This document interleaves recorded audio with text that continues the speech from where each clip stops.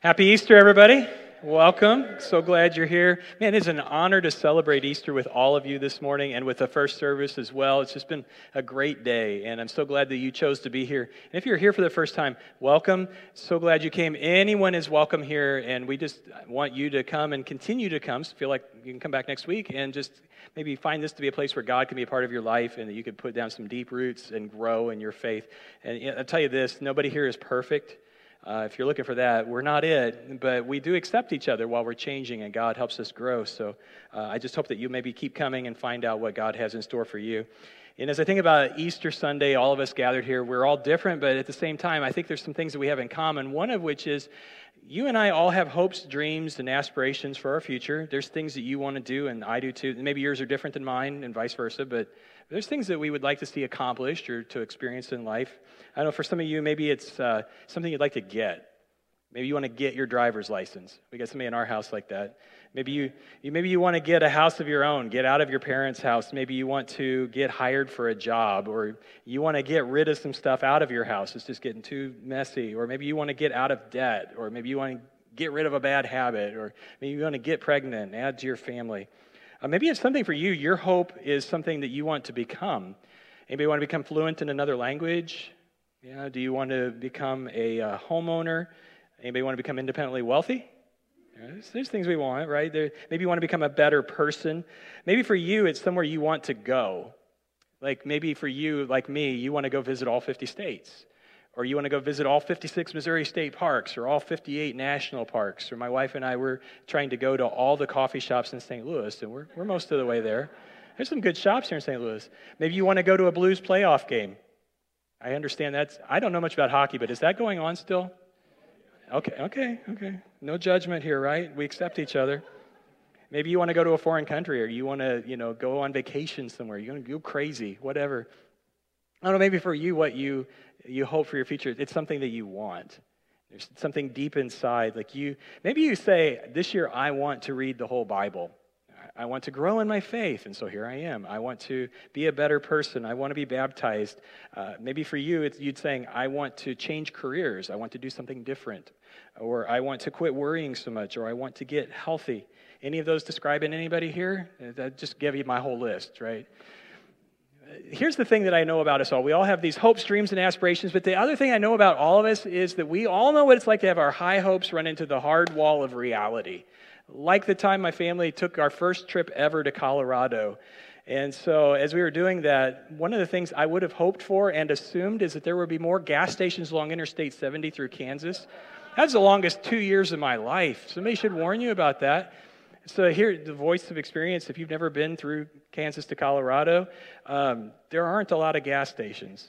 Voice of experience, man, I'm telling you, there is no torture quite so as exquisite as simultaneously needing a gas station bathroom, and then it's raining. That's just the hat trick right there. It was an awful trip for that part of it anyway. So, there's what we thought we wanted and what we thought we would experience, and there's reality. I'm pretty sure when the Baltimore Orioles signed Chris Davis to a $161 million contract that he would hit better than he has, the dude set a new record. Some of you in baseball, you know this. He went from last September till this April without a single hit. 0, 0, 0. Not a single hit. Like every time he got up to bat at a certain point, when he hit like the 40s, he was setting a new record for not getting a hit. All the way up to I think it was 50 before the poor guy finally got a hit. I felt bad for the guy. I don't even care about the Baltimore Orioles, but I just felt like you're on national TV being paid all this money and, everybody gets to experience your shame with you. That was great. There's things like we've all been disappointed in life, right? That's something we all have in common. We all have those regrets, the shoulda, coulda, woulda, might have been, and those things that we know maybe I should have done this and I didn't. If you're online, maybe you can relate to some of this. Do you ever think that when you got to this stage in your life, it would be better than it is? Do you remember this, or maybe this is your reality right now? You remember thinking, when I get to middle school, it's going to be so awesome. It's not. Sorry, it's not. Right? And then you go, well, at least when I get to high school, it'll get better. Oh, that's great. That's awesome. Oh, college. Or when I get in my 30s, I'll finally have some money and some freedom. Yeah. Maybe for you, it's like, I get to my 30s, I just want to get some sleep. And then you think, well, in my 50s, my 60s, I'll have all this discretionary income and I'll get to retire early. There's all these things that we think, well, here's what I expected and here's what I got, right? Maybe for you, the thing that you run into that disappoints you, your hopes versus your realities, it really has more to do not with what you've done or not done, it's just what happened to you. You didn't have any say in the matter, and you just experienced some very troubling things, and it just makes you deeply disappointed in life, and it's not how at all you imagine it would turn out. Kind of like this Easter shirt. I don't know if anybody wants to get one of these.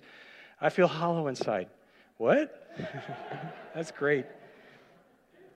I don't know if you feel like this, maybe you would resonate with something I heard Pastor Gene Apple describe several years ago. He calls it the Saturday experiences of life. And here's where he got that. We're in Easter weekend, right? And we tend to think of Easter as Sunday, but as he describes it, says Easter is not really a one-day story. It's not even a two-day story. The Easter story is a three-day story. Because you have Good Friday, the day that was good for us or good for anybody who follows Jesus, really bad for Jesus. But we talk a lot about Friday and what happened to him when he was crucified. We, of course, talk a lot about Sunday when Jesus rose from the dead and that he offers this new life to everyone. The day that doesn't get talked about a lot, though, is the Saturday, because we have death, burial, resurrection, and we have, trouble, silence, and deliverance. And we don't think a lot about what people were going through on Saturday. And I'd like to focus on that today, just for a little bit, because I think that's a place where we all can relate. That Saturday experience of life. And in particular, I want to look at just one person on that real day 2,000 years ago, that Saturday. And I want to look at Peter. We know him now as the Apostle Peter. You probably, if you're at all familiar with the Bible, heard of him. He's the guy who preached a sermon that started the whole church. 2,000 years later, here we are. Preached that sermon, and 3,000 people were baptized in water, and here we are. But that was still, if we're talking about this weekend, that was a month and a half later. On Saturday, Peter was behind a locked door, scared to death that somebody was going to come and arrest him and do the same thing to him that they did to Jesus on Friday. On Saturday, he feels like the worst person alive, ashamed of himself, and convinced that his life would never be the same again. And it all ties back to 2 days before that. So if we're here Saturday, you go back to Thursday night, Jesus was still alive. He was in an upper room in Jerusalem that they had rented, Jesus and the other disciples. They were eating a meal, the Passover feast together. And Jesus, during the meal, looked at Peter and he just said, buddy, you need to start praying because Satan has asked to sift you like wheat. You're going to be tempted and you're going to give in. And Peter's like, I don't think so. Which you got to figure out what kind of a person he is. Maybe you're like that. Maybe you're just so confident that you can look at Jesus, the Son of God who knows everything, and just tell him, I don't think you know what you're talking about. But he did, and he said no, and Jesus said, no, you will. By the time next morning comes around and the roosters crowed twice, you will have denied me 3 times. And Peter said, I'm just paraphrasing here, Peter said, when I look around this room, I see a lot of guys who could do that, not this guy. How arrogant. That he spoke before he thought a lot. And if you're at all familiar with the Bible, you know that what Jesus said happened. By the end of Thursday night into Friday morning, the rooster crowed the 2nd time. Peter had just got done denying that he ever knew Jesus with curses for the 3rd time. And the irony of it all is that Peter was near enough to where Jesus was going through his trial that as that rooster crowed, Jesus actually turned and made eye contact with Peter, and Peter realized what he had done. Can you imagine the feeling of shame that would go through your gut? What kind of a man denies his best friend at his deepest hour of need and takes off? Jesus was executed in this cruel way, and Peter wasn't there. Saturday, he's hiding in a room. Now, that's why I want you to think about this Saturday experience of life, because I don't know who first said this, but this really resonates with me. That Saturday was literally the only day in all of human history that every single person on the planet knew that Jesus was dead. Just think about that. There was never another day in human history that every single person on the planet thought Jesus was dead. And that's the reality he lived with. And he thought, I'm sure, and I'm going to ask him someday, but I'm sure Peter thought, there's no way I'm ever coming back from this. And yeah, a month and a half later, he's a man changed, and he's restored and transformed, and he's preaching this powerful sermon, and he's not afraid at all. What happened? That's what I want us to look at. Because if you feel like there's no hope for my future, Peter would beg to differ. And he can tell us about how that happened. He experienced something on Sunday morning, and the high of Sunday was so high because of how low the despair was the day before for him. Something completely transformed. He saw a man alive again that he never thought he would ever see again. And not only did he see Jesus alive again, Jesus restored him and forgave him and put him back at a place of authority and leadership. And Jesus said, look, you may not have any hope for your future, but I have hope for your future. And I think that's probably what led Peter to write something that's in your Bible. And he wrote it years later. I want you to find it. And if you've got a Bible, you can find it right now. It's called 1 Peter in your Bible. If you have a smartphone app, you can pull that up. If you've got a worship folder, you can just take notes and follow along on the screen. So 1 and 2 Peter are two letters that Peter did write as an older man, as a man who's been an apostle and a leader for Jesus for years, an elder and a respected leader. And he's writing this, we think, to people who are new Christians or they're getting ready to become Christians. And at the same time, they're going through a lot of problems because they trust Jesus. A lot of people didn't like that. You maybe saw the news. There's a church in Sri Lanka, several churches that were bombed. And people just don't always appreciate those who follow Jesus. And they were going through that same thing. And Peter said, I want to tell you about something that happened in my life that gave me a hope, and I need to remind you as you start to follow Jesus that you can have that same hope. Let me just read a couple of verses here. Verses 3 and 4. He said, praise be to the God and Father of our Lord Jesus Christ. In God's great mercy, he's given us new birth into a living hope through the resurrection of Jesus Christ from the dead, and it's into an inheritance that can never perish, spoil, or fade. It's kept in heaven for you, who by faith are being shielded by God's power until the coming of the salvation that's ready to be revealed in the last time. And I'm going to go ahead and stop there because there are a lot of words in there. And Peter really knew how to preach, and he's kind of preaching here. And I want you to understand, this is not just something for people back then. That's for us right now, Easter 2019. You can walk out of here with a completely transformed attitude if you'll lean into what he's saying. Because Peter's saying, look, back several years ago, when Jesus raised from the dead, it completely changed me. And I had a hope that I never thought I would have. Kind of like a guy who was late getting to his son's Little League baseball game. And he got there, and his son was sitting in the dugout alone, and his son's team was out in the field, so the dad yelled out, Ethan, I'm here, buddy. How's the game going? Ethan goes, hey, Dad. Oh, it's 18-0. We're losing. I said, oh, buddy, don't get discouraged. It's going to be okay. Why would I get discouraged, Dad? We haven't even been up to bat yet. That's some hope there. And Peter says you can have that. And I want to go through some key words here. If you've got the worship folder, I put some of those words down there. And I want you to maybe jot some things down if you find it helpful. First of all, he says, praise to God, the Father of our Lord Jesus Christ. I don't want you to blow past that like, okay, that's just a pretty word. Let's get on to the meaningful things. Praise in and of itself is something powerful because we're supposed to do it. When he says praise, it's not just a suggestion, it's a command. Let's praise God. So what is praise? I think of it as enthusiastic applause. You ever been at the Blues game or you ever been at the Cardinals game and there's just a play that's just like so extraordinary, you don't even think about it. You stand up and 50,000 other people stand up and you're just like, yeah, that's great. That's praise. It's just something that is admirable or excellent and you're at a concert and the singer hits that note that gives you the goosebumps or the guitarist does that solo or whatever it is and you're just like with everybody, you're all just like, yes, this is so great. That's praise. And Peter says, when I think of what God does in the world, I get goosebumps. I have to just go, God, you are so awesome. And I think God really appreciates that when we do that. That when everything in us just responds to him to say, look, when I look at you, God, I see that you are excellent and admirable, and what you do is just so amazing. I have to just to praise you. That's why we gather on Sundays and do this. We're here together, but we're also honoring God. And I just think maybe God wants us to be like little kids. Because little kids have the purest praise, don't they? And maybe you've got kids or grandkids or a niece or a nephew. Don't they say the coolest things to you? I remember when my girls were younger, and they'd say like, Daddy, you're so strong. You started the lawnmower. Ooh, go, Dad. Mommy, you're so pretty. You're the beautifulest woman in the world. And you're like, this kid is great. That's just honest, too. They're pure and honest, and that's what God wants from us. He wants us to, and Peter's saying, look, when you think about what God's done, shouldn't you be doing a little bit of this? And then he says, well, why would we want to do that? Well, praise, first of all, for the great mercy. Again, don't blow past that word like, oh, I know what mercy is. No, really think about what mercy is. What is it? Is it not you deserve this, but you get this? And like you deserve a spanking, but instead you get Easter candy. Your behavior deserves some really bad things to happen and some consequences, but I'm going to show you mercy.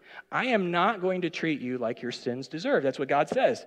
In his great mercy, he looks at humanity and says, you guys are awful, but I'm going to treat you with love because I love you, and I want you to be better than this. Think about Peter. There's a guy who was shown some mercy, am I right? Like, you denied Christ 3 times, you hid, you didn't believe him when he said he would rise from the dead, but God didn't treat him like he deserved. Peter didn't say, or Jesus didn't say to Peter, I am, you know what, buddy, I just can't be friends with somebody like you. No, he showed him great mercy. And I want you to know this. I don't care what's in your past. I mean, I care, but it doesn't matter what's in your past. God can show you mercy too. That's another thing worth celebrating and praising. And it just keeps going on. Praise to the God and Father of our Lord Jesus Christ. In his great mercy, he's given us what? I don't know if you got that verse open or not. It says in my Bible, he's given us a new birth. And again, don't blow past that. Like, okay, this is just more poetic language. No, this is a real thing, new birth. You ever, you wanted just like a do-over? Some of you play golf. You ever want a mulligan? You want a fresh start? You ever wish that you could just rewind like 30 seconds before you started the conversation that made the other person have that look on their face and go, ooh, maybe I shouldn't say that? Or you ever want to go back to the beginning of your life and just go, can I just have a whole do-over? Could I do my whole life again with everything that I know now? Because I could do a whole lot better job of it. You ever feel like that? That's exactly what Peter's talking about that God offers us. It's a new birth. Jesus called it to be born again. Now, you literally can't go back and be born again a second time like to a physical body, but this is actually better. From the moment you trust Jesus, it's a reset, and you start over, and it's a completely new life, and you look the same, but from this moment forward, when you've accepted Christ, it's all different, and your future literally changed forever. Maybe you're going one way and now you're going another. That's what new birth is all about. And you might feel like, well, you know what, Brian, I appreciate what you're saying, but I am the asterisks that prove, I'm the exception that proves the rule. I'm the one that God's going to look at and go, yeah, I didn't mean you. No, new birth is available to anyone who will accept it. It's a fresh start with Jesus. He's willing to give you that. And then he says this, it's a new birth into a living hope. This is a point where the English language fails us. Peter didn't write in English, he wrote in Greek. And what he meant by hope is not at all what we mean when we say hope. Like we say, I hope that the Cards win. I hope the Blues win. I hope that lunch is going to be good. We're not sure, but it's wishful, right? That's not at all what Peter's saying. He's talking about something that's incredibly certain. Let me give you an analogy. Think of somebody that you really care about. Maybe you think about your mom, somebody who's a really good cook and who cares about you. And that person calls you on the phone and says, get over here and stop by the store and get some milk because I made your favorite dessert. Now, I'm going to let you fill in your mind what that would be, but I'm going to go ahead and tell you the right answer, which is chocolate cake with chocolate frosting. That's what you should be thinking. So when you get that phone call and you're driving to the house, do you have the cake yet? You can answer. It's not a trick question. You don't have the cake yet, right? So you don't have it till you actually get there. What do you have in the between time? You have hope. You go like, unless your mom is in the habit of lying to you, there really is cake 15 minutes in your future. That's what Peter means. There is a real, literal thing in your future, and you don't have it yet, but you know for sure you're going to have it. Right now, you have hope. It's not like, oh, wouldn't it be great if there really was? And when you open the door to the house and you smell the rich chocolate smell, you know, it's just like that much more affirmation. And what Peter's saying is, this is not something that maybe it'll happen. I'm telling you, I already smelled the chocolate cake. I saw Jesus alive. There's a hope. And here's the other problem that we have when he talks about hope. We think of hope as like this pretty word. It's poetic. It's figurative. And Peter was like, no, this is a certainty. There's a real thing in your future. And what he even describes it as is he says it's an inheritance that can never perish, spoil, or fade. I don't know if you've ever received an inheritance before. When you think about it, or if you did get it, is an inheritance a piece of paper with gold letters on it? Just says, here's your inheritance. Oh, this is great. I'm going to frame this and hang it on. I hope that's not your inheritance. When you get an inheritance, don't you get like your grandpa's gun collection? You get your uncle's tools. You get all your grandma's china that you just always loved, and it's a memory of her. Maybe you get some money. An inheritance is a real thing, right? It's not a pretty word. Peter's talking about a real thing that you and I inherit. It's not just some plaque on the wall. It's not some fuzzy feeling you get every time you come to church. He's talking about the fact that Jesus raised from the dead into a real physical body is an indicator of what our inheritance is. And Peter actually preached about this. This is another sermon he preached. It's in Acts chapter 3, verse 21. He said to the people he was talking to, Jesus must remain in heaven until the time comes for God to restore everything as he promised long ago through his holy prophets. I don't know that we think accurately about what's to come. A lot of people I talk to, and I'm not trying to step on your toes, I'm not trying to make you feel bad about this if you've thought this way, but when I talk to a lot of people, the furthest they go in thinking about what it means to be a Christian is, I don't have to go to hell, and I get to go to heaven, the all-inclusive buffet when I die. And that's not at all what God is offering. I mean, heaven is great, but that's not the end of the story. You realize that when Jesus died, rose again, ascended to heaven, he's coming back, right? What's he coming back to do? If we're already in heaven, why does it matter? Peter said there's a whole lot more to this story than just we die and go to heaven. God is actually in the process of restoring everything about the world to the way it should be, fixing everything, fixing us. We get to be back here in real physical bodies in a physical place. If that's not part of your calculation about your future, you need to read the Bible and see that it's actually there. These aren't pretty words. Your inheritance is a real thing in your future. Do you have it yet? No. Is God in the habit of lying? No. So when he tells you your hope is a real thing, like think about Jesus. When he rose from the dead, was he a ghost? Did he float across the ground like 3 inches off the... No. He, at one point, I don't know if you've read this or not, he built a campfire on the side of a lake. He was cooking his own breakfast, and the disciples had been fishing all night, so he invited them to come over, and he invited them to bring some of the fish that they'd caught, and he fixed them breakfast. Does a ghost cook breakfast for you? He was in another room in a house with some people, and he ate fish and bread with them. Does a ghost do that? He offered people to touch his hands and put a hand in his side where he'd been crucified and where he'd been stabbed. Real physical body. When Jesus rose from the dead, he was a real person. That's the hope that we have. Now here's the thing, and I'm not trying to be disparaging of anyone, but I understand why some people would say, yeah, but that was 2,000 years ago, and how do we know that they didn't just make that up? Why didn't Peter and some of the other guys just say, I know a way we can keep Jesus' memory alive, and we can keep Jesus alive in our hearts. Or maybe some people would say, well, they were pretty unsophisticated 2,000 years ago. Maybe they just really just thought Jesus raised from the dead because they wanted it to be true. I'll tell you this, we want to be careful that we don't get too cynical, that we miss something that's actually true that God's doing in the world. We also don't want to be guilty of something that C.S. Lewis calls chronological snobbery, to assume that somehow we're smarter just because we're further along in history, that 2,000 years ago people were just dumb. Think about what was going on in the world 2,000 years ago. History lesson's almost over, but have you heard of the Greco-Roman culture?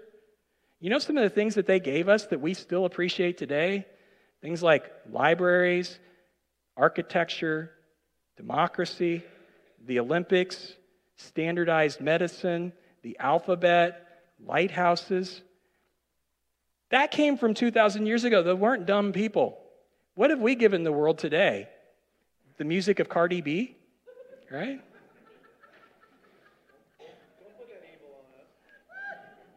It wasn't me. They were smart. They knew that dead people stay dead, which made it all the more extraordinary when they saw a guy they knew for sure had been dead and buried, and he'd been dead for 3 days, walking around in full health in a real body, telling you, look, not even the grave can hold God down, and your future can be so much different than your past if you'll just trust this guy who was dead on Friday, in a tomb on Saturday, walking around as alive as you and me on Sunday. I don't know, maybe you are coming to a point in your life, you're a teenager, and you're like, man, I really thought it was going to be better than this. It'll get better, trust me. But maybe you're in your 20s, 30s, 40s, 50s, 60s. Stop me when I get to yours, 70s. And just like, I really thought that it would be better than this. And I'm honestly kind of disappointed. Here's the hard one. You've gotten to a point where you have accomplished everything that you set out to accomplish in your life, and you still realize it's not quite what I thought it would be now that I've done it all. What do you do with that? And maybe you just said, I had so much hope And now I've just got a lot of cynicism. And I did this, and I pursued that, and I tried this, and I'm just finding that it's leaving me empty inside and hollow, and I just don't know what to do with that. And I'm telling you, if you will trust Jesus, he can transform everything about your existence. There may be things in your past that you deeply regret, that you can't change, but he can redeem that. And there may be things in your present world that you just don't know what to do with. He can help you with that. And I'm telling you the truth, he can transform your future as well. There's a lot of things in life that get overrated. Maybe this is an unpopular opinion. Game of Thrones, overrated. Sorry. I'll just go ahead and offend the other half of you. Easter peeps, completely overrated. In a world where Reese's peanut butter eggs exist, why would you ever put a peep in your mouth? I don't understand. There's a lot of things that get overrated. Sports teams can get overrated, movies, whatever, candy. I'm telling you, one thing that's never been overrated, never will be, is hope. And Jesus, who died on Friday and was alive again on Sunday, can give that to you. He can completely transform your life. And this is what I find so fascinating. It even transformed the Bible. If you take the New Testament of the Bible and look for the word hope, you're only going to find it like 1, 2, 3 times before Jesus rose from the dead. And then there's an explosion. It's almost 100 times where you see hope talked about after Jesus rose from the dead. And the same thing that happened then for Peter and happened here, and it can happen in your world right now. And I'm telling you, there's a real promise of something great, and it starts with your resurrection. That's why the Apostle Paul promised all of us who follow Jesus, this is 1 Corinthians 6:14, God will raise us from the dead by his power, just as he raised our Lord from the dead. That's a true statement. That's as true as anything that you can put your hope in. And that's why I have put my trust in Jesus. That's why I look around, I see so many Connection Christians who have put your trust in Jesus. That's why I, without any hesitation at all, invite you, if you have not, put your trust in Jesus. He will never fail you. And what he's telling you is true. And the one who died and was buried and rose from the dead can transform your life. But it's really up to you to decide what you're going to do with it. And I share this every Sunday. We're here to connect people to God and each other through Jesus, but it's ultimately up to you to invite Jesus into your life.